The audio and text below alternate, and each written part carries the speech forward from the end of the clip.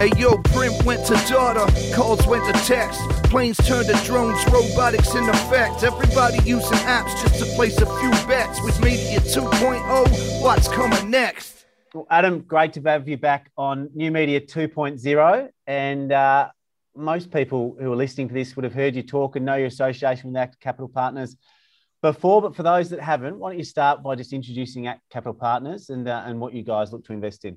Yeah, fantastic. Thanks for having us back, Chris. So at Capital Partners, we are a media-focused venture capital fund, or we actually prefer to label ourselves as private capital. We are focused entirely on unlisted media opportunities with a global focus. Obviously, today's discussion, which is going to be, as I believe it, around NFTs, have become very relevant within the media sector. But at Capital Partners, we really do. We have a group of investors. We help them access global media opportunities. And a lot of people in the industry say that my due diligence is second to none. And I've scoured the entire globe looking for an NFT expert. And I've stumbled across you. So maybe talk the viewer through what NFTs are, because there'll be a lot of people that have never heard of the term non-fungible tokens before, what they are, and perhaps how they affect the media industry, which is one of your areas of expertise. Yeah, sure. Look, it's interesting. There's probably fewer people that haven't heard of NFTs now, but there's a hell of a lot of people that have no idea what they actually are. Yeah. And I think your point about finding experts is really valid. From all of our discussions, you tend to have people that are either evangelists who are out there just selling the hype, or you've got the naysayers, the traditionalists that are sitting there just going, this is all a bunch of baloney, and what does it actually mean? I think we fall more on the pragmatic side, which is that blockchain as a technology is really interesting. I don't think it's going away. The analogy I'll give is it's a bit like the internet when it came along and there was all the hype around what is this thing that is the internet. The technology, the underlying technology was fabulous. But what we find is that often when there's a new technology, markets act irrationally, and there's a huge inflow of money to something that people just don't understand. So the best way of describing non-fungible tokens is if we think about what is fungible and currency, or from a blockchain perspective, Bitcoin is fungible, it's interchangeable. One Bitcoin can be interchanged for another, currency can be perfectly interchangeable. A non-fungible token is an item that is unique. It can't be transferred. Each token is effectively a unique token and therefore non-fungible. The interesting part about non-fungible tokens is that typically they're tokenizing an asset that is completely fungible. And by that, without confusing the audience, digital art, and this is where media comes in, a lot of digital assets have always been particularly difficult to monetize or commercialize, because they're so easily copied. Yeah. A digital file can be completely replicated, whereas a Monet painting, you have an original, and yes, you can make copies of it, but the original is still obvious.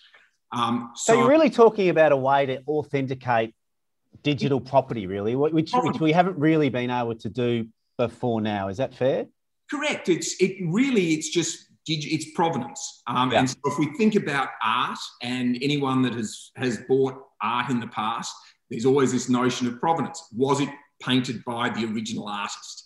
And that's a really difficult thing to prove often. There are certain groups that, I think it's Rembrandt's. There's three guys in Paris. No one knows necessarily who they are. If you want to determine that your painting is a Rembrandt, those three guys have to authenticate it. There's no science to it. And often they just go back through the history of the painting and the ownership. An NFT or a token is really digital provenance. It's saying that you as the owner of that token have ownership of the digital asset.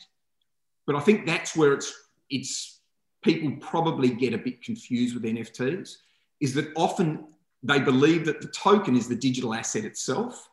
And in actual fact, blockchain, the technology that underpins NFTs, is not a great store or distributor of an asset.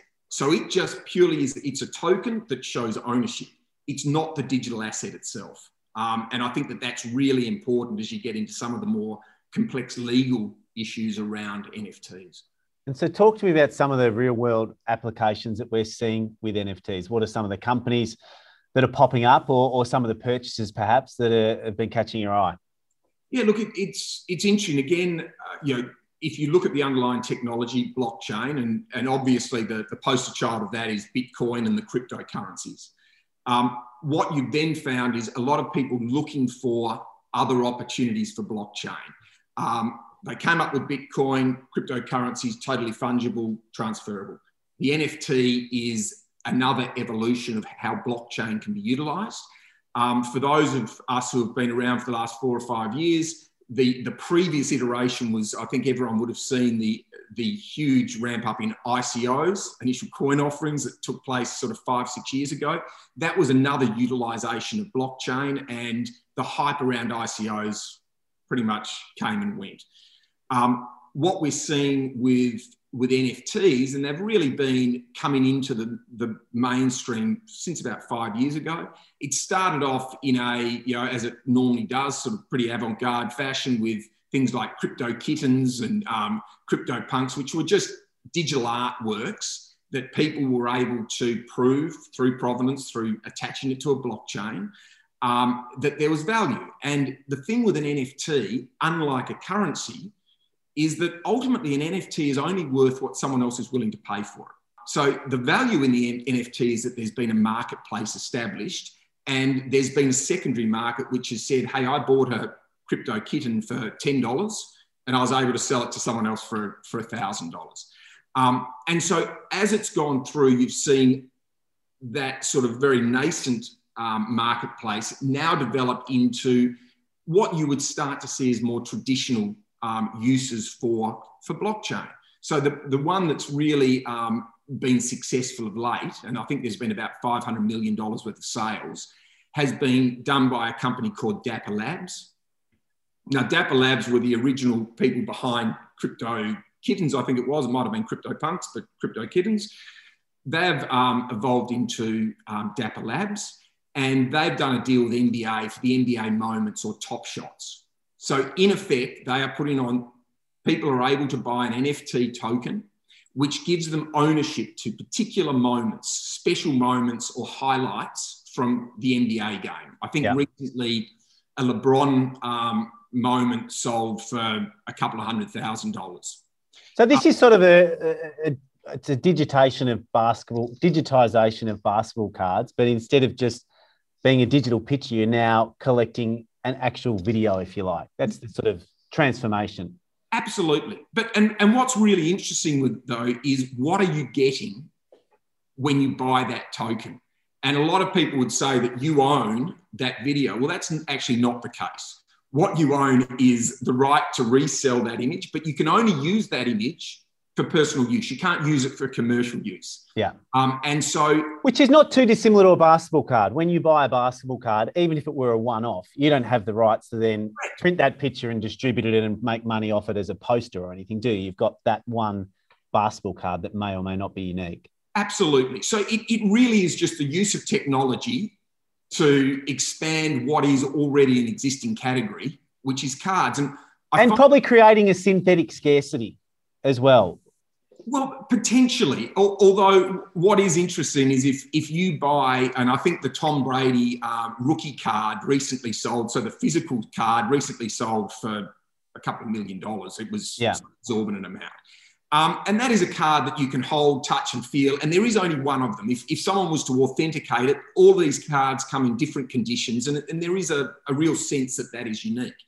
The interesting thing with the moments or top shots is that any one of us could go onto YouTube and we copy and download and have that exact same video, exactly the same. Like there is no differentiator other than the token tells you that a certain individual owns that moment for personal uses. So it's really a status or prestige piece. Yeah.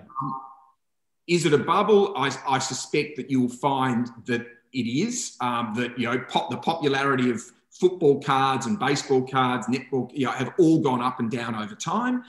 I suspect this is the same. And the best way to look at that is Dapper Labs which is a relatively new business. It raised a round of about 300 million earlier on this year at a valuation of 2.6 billion. It's just gone and done a new raise only several weeks after that initial raise at a valuation of 7.5 billion. Now, to me, if you look at that in an irrational market, you see these things happening.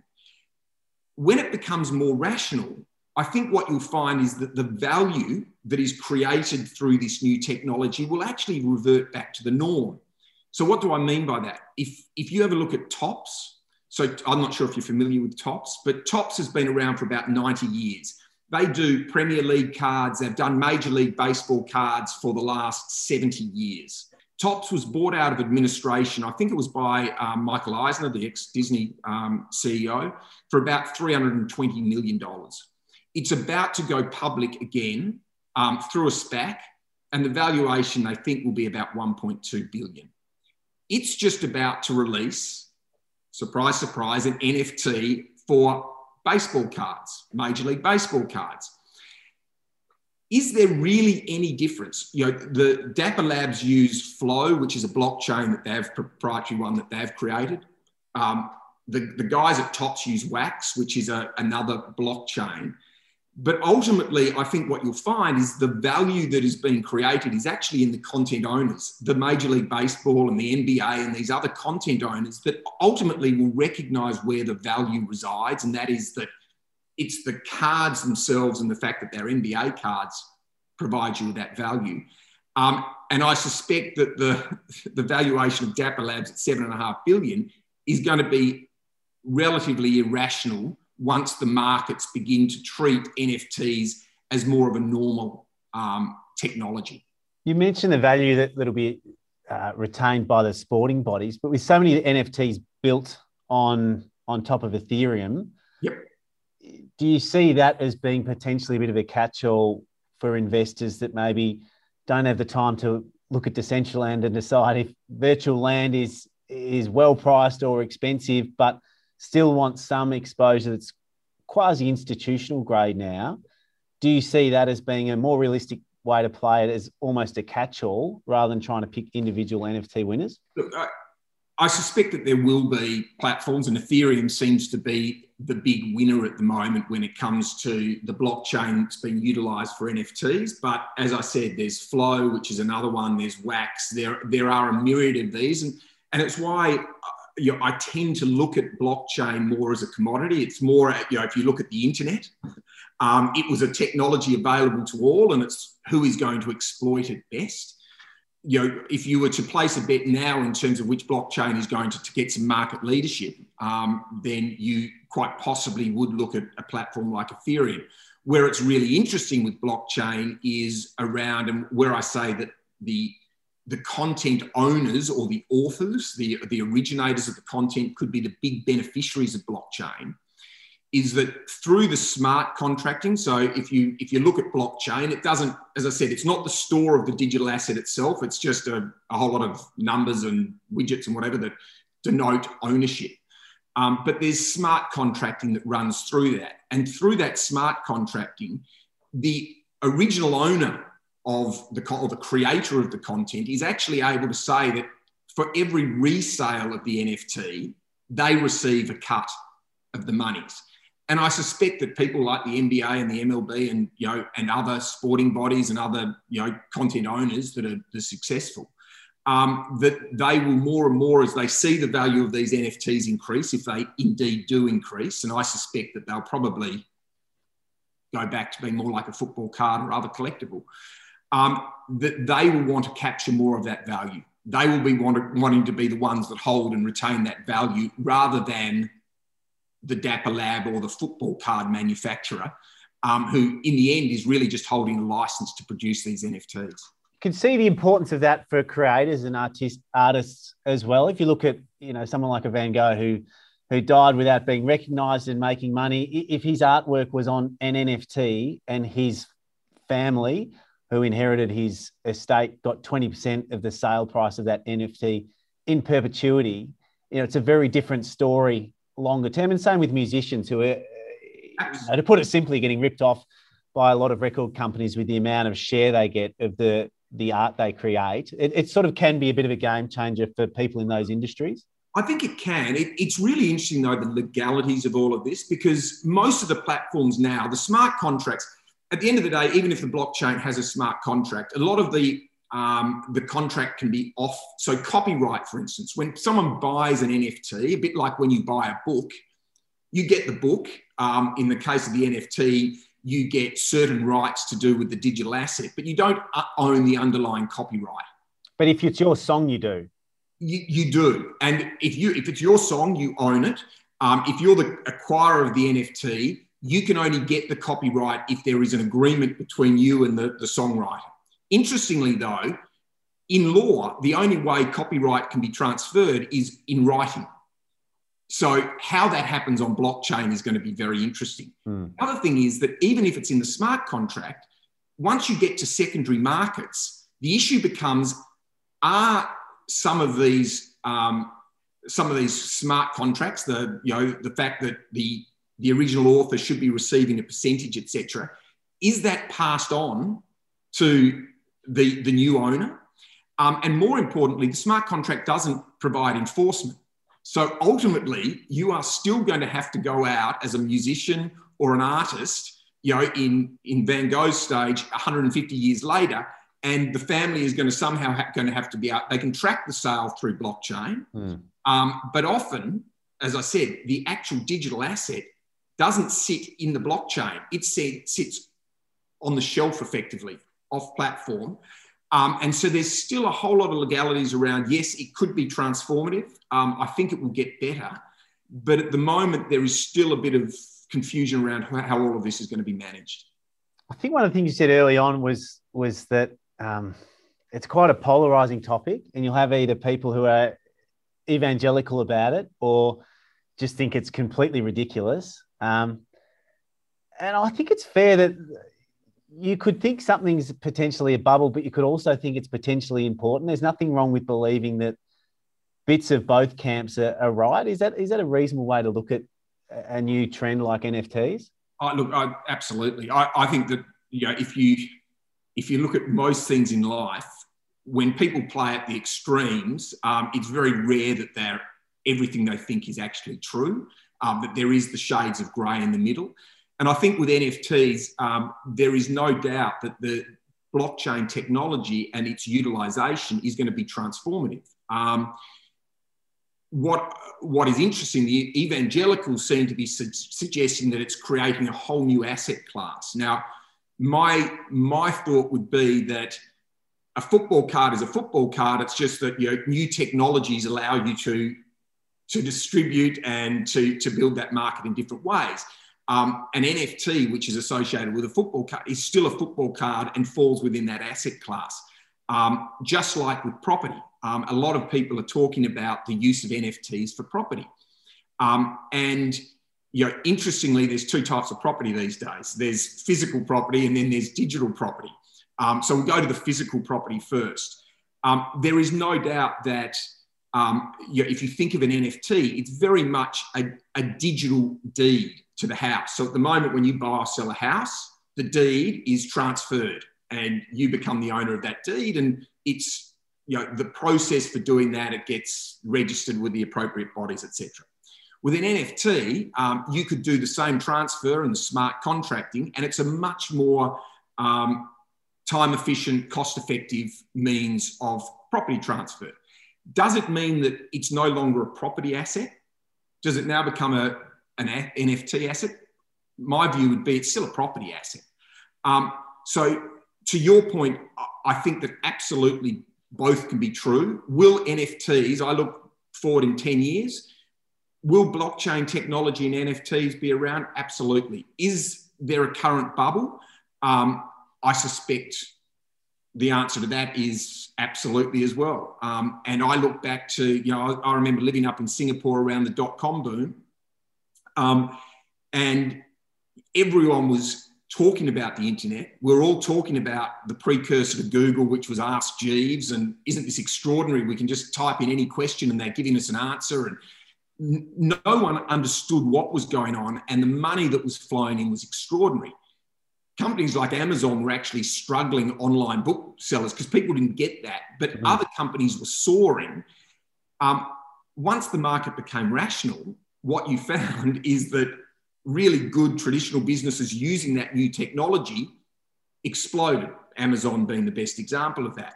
Some of those early businesses that boomed, sort of went out of existence before, shares got out of escrow, because all of a sudden people realised that this was just an application of technology. It wasn't necessarily a completely new marketplace that changed the rules entirely.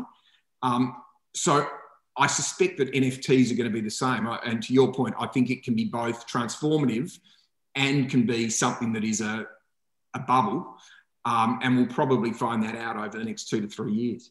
The thing I see most investors do is just really zero in on confirmation bias. So you'll see anyone, someone who's studied Austrian economics or is a Buffett disciple, they'll read a story that was in the New York Post about a guy who had a WhatsApp group with his mates, and anytime one of them needed to fart, they would record the fart and send it to one another. And after 12 months of this, he reckons he could identify his mates just by the sound of their fart.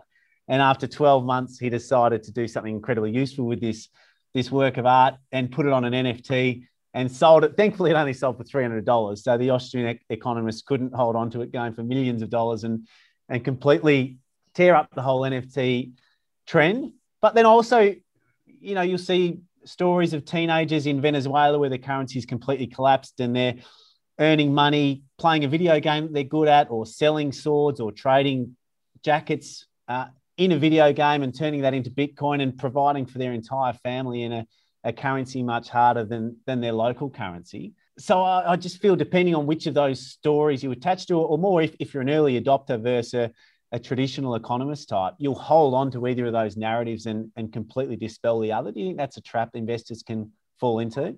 Oh, look, I think we all do. I think that one of the issues at the moment that we've got is, I sort of refer to it as celebrity inflation.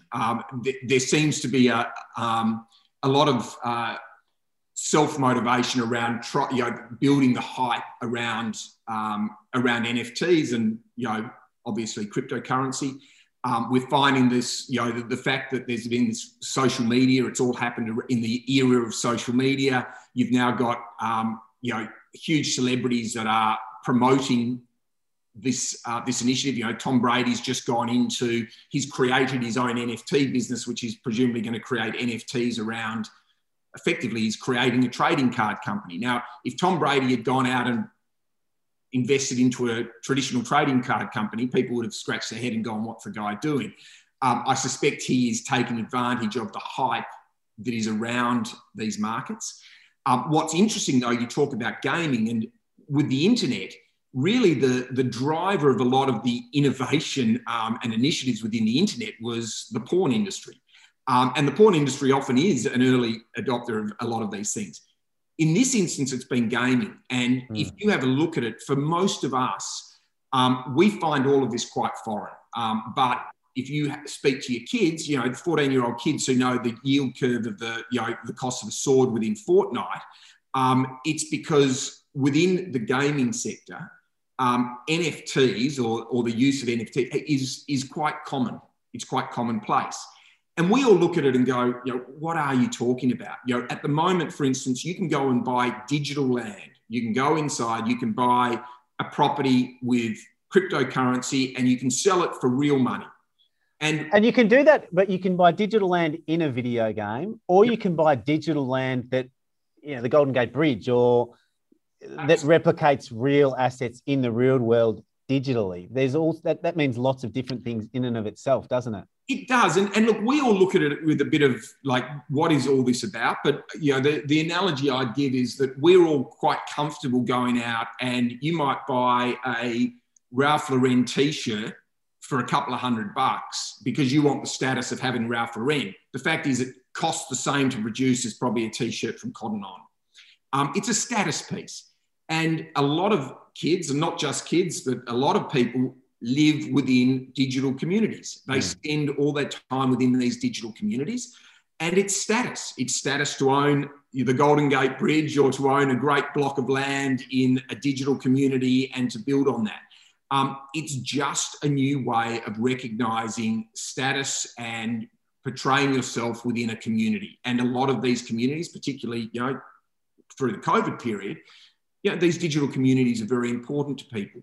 NFTs and blockchain has enabled the transfer of a lot of those assets, because now for the first time, you can actually quite credibly show provenance. You can show digital certification that, yes, I own that piece of land, or I own that sword or that skin within a game. And what's more, there's secondary markets to sell it. And within these metaverses that have been created, there are even platforms now that let you trade between metaverses. Again, it all seems very foreign to us because obviously none of this existed when we were 14, 15. But believe me, it's not going away. It's very much part of today's economy.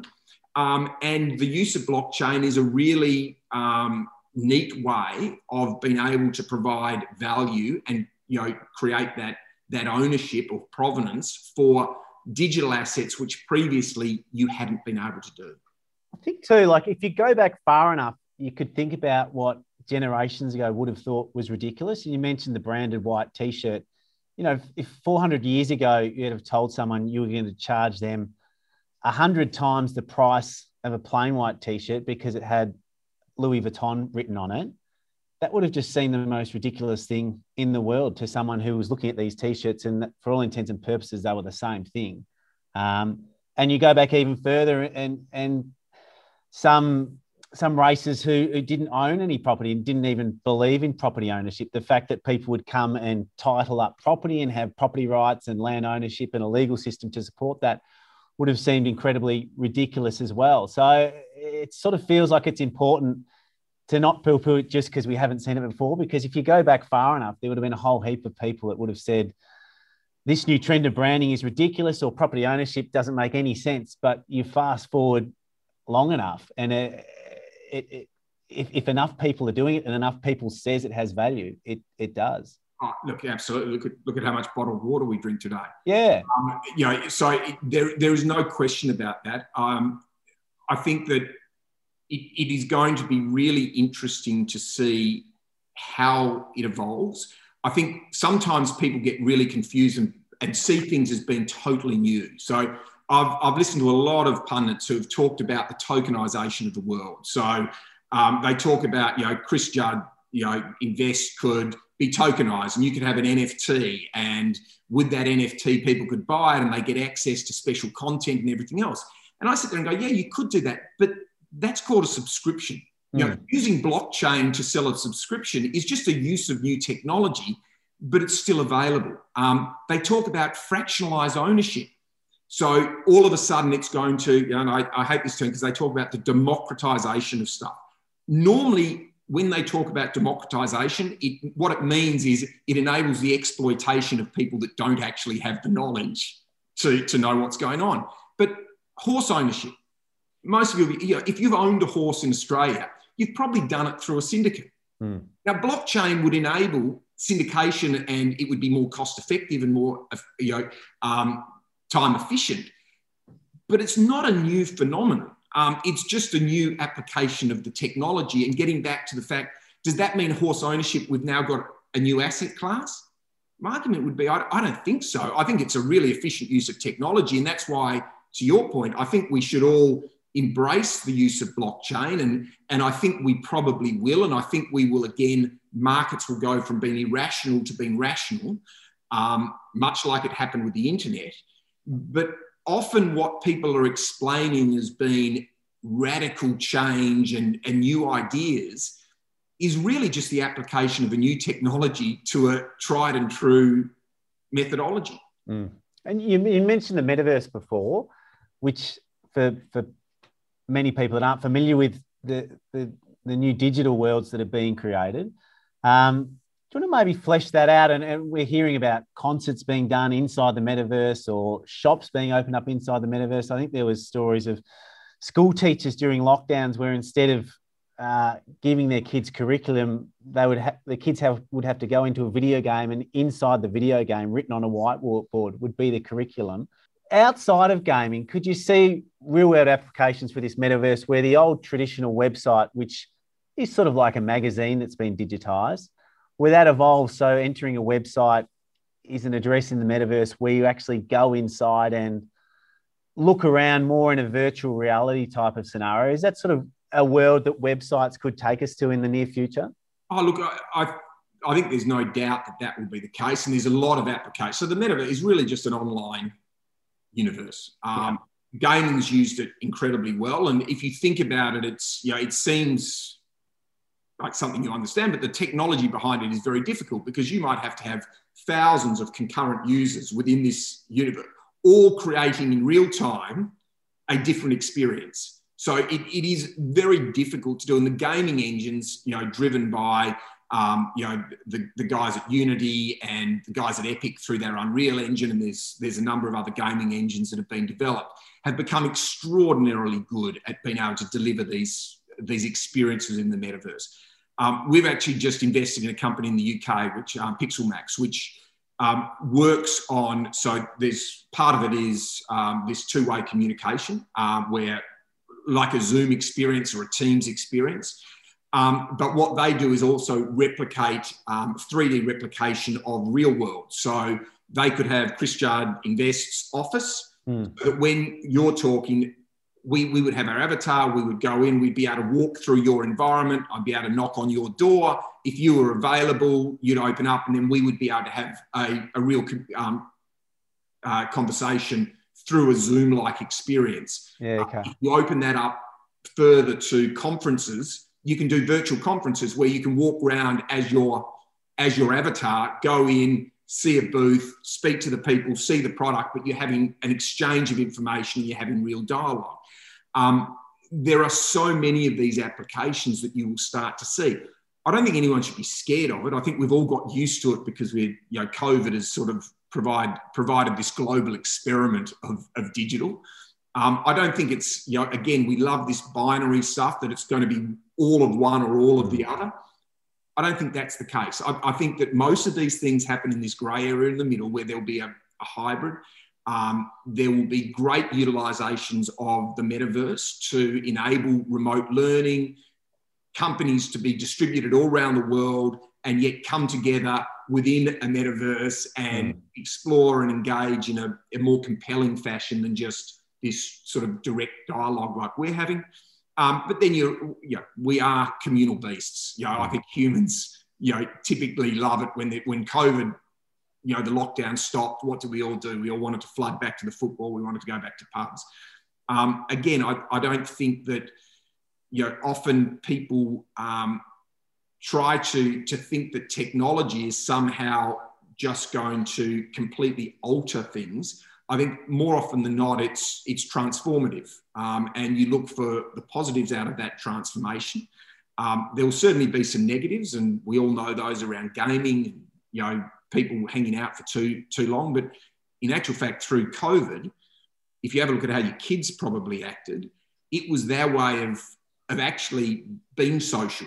They could do it digitally because they weren't confined to their house. They could be in their house and yet talking to all their friendship groups through these digital applications. And the idea of being in a metaverse and having an avatar that is acting, and perhaps people spending majority of their time in a digital metaverse as opposed to the physical world seems a bit scary or a bit ridiculous to some. But you've already seen it starting to happen with social media, where there'll be plenty of people that spend a huge chunk of their time on social media today. Many of the people have high status on social media that they don't have in the physical world. Many of the people pretend that they're a big tough guy on social media that they would never do in the physical world because they'd get bashed. So we're already seeing people, and you'll find people spend more time often where their status is bigger. If that is online, they'll spend more time online, often under a pseudonym. If it is in the physical world, they probably enjoy that world more.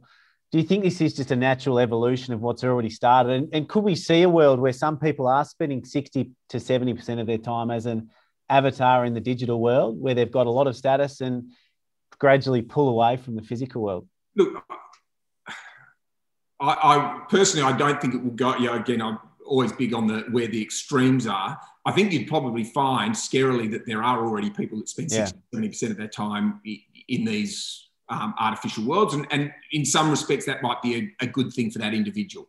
Professional video game players would be for instance, where they may not be in an actual metaverse, but they're playing a video game for the majority of the time they're awake.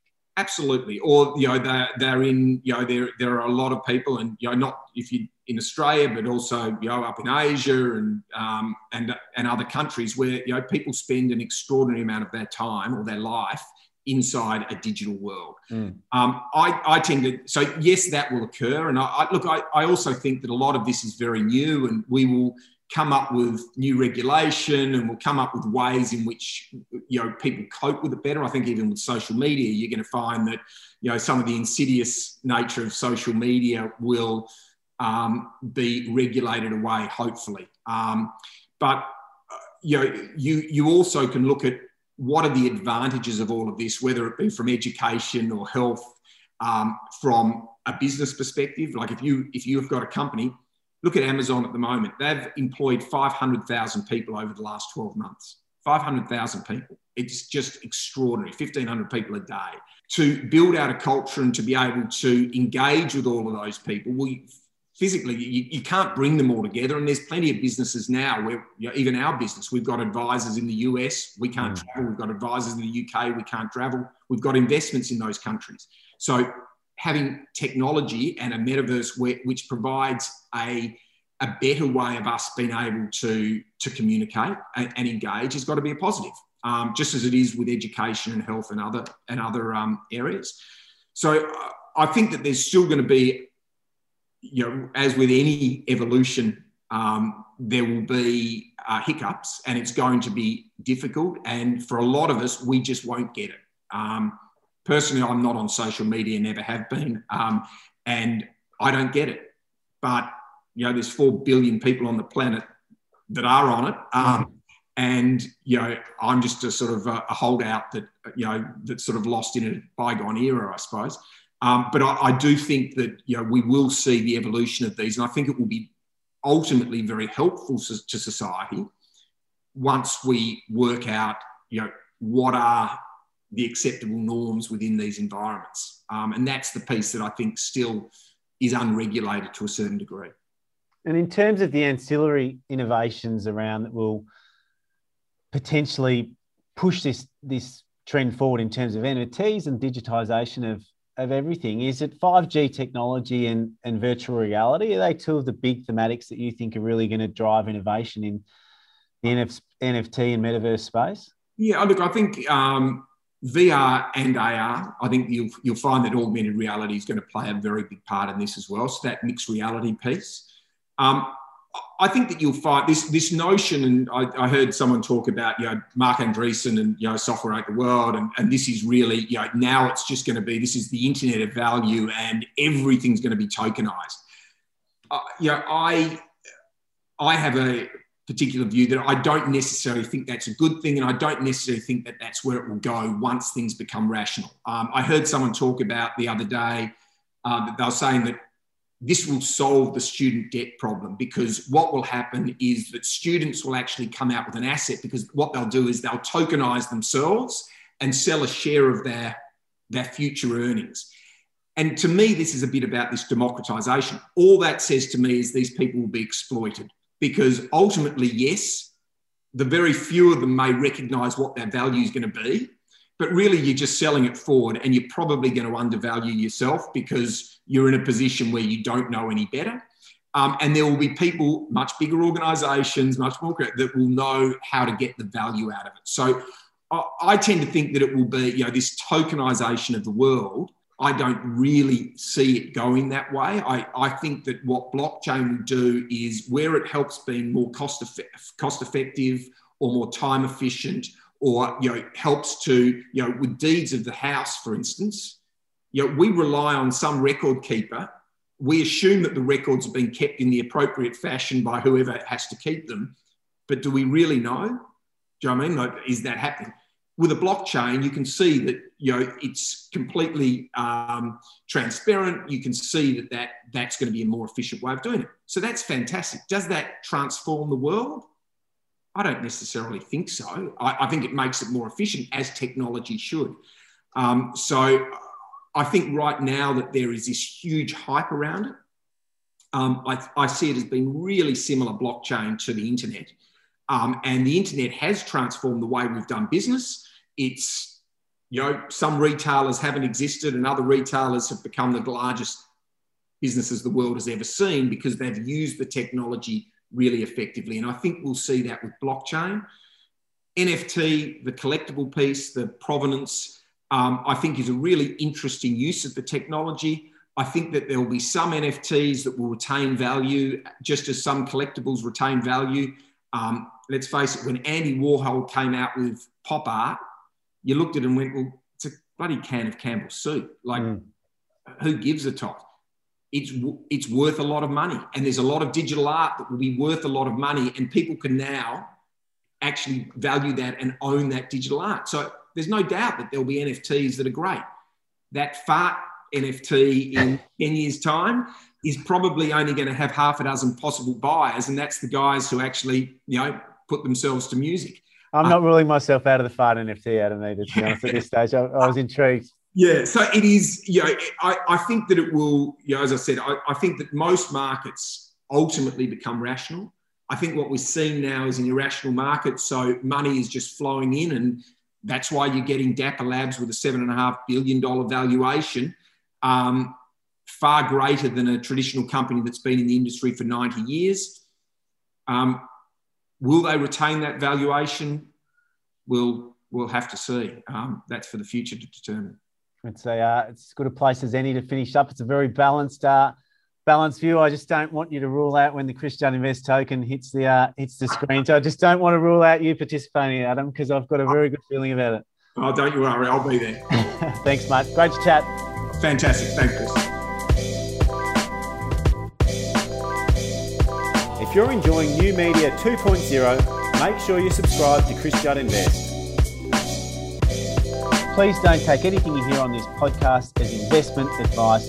Do your own research or seek out a professional investment advisor before committing any money into these markets.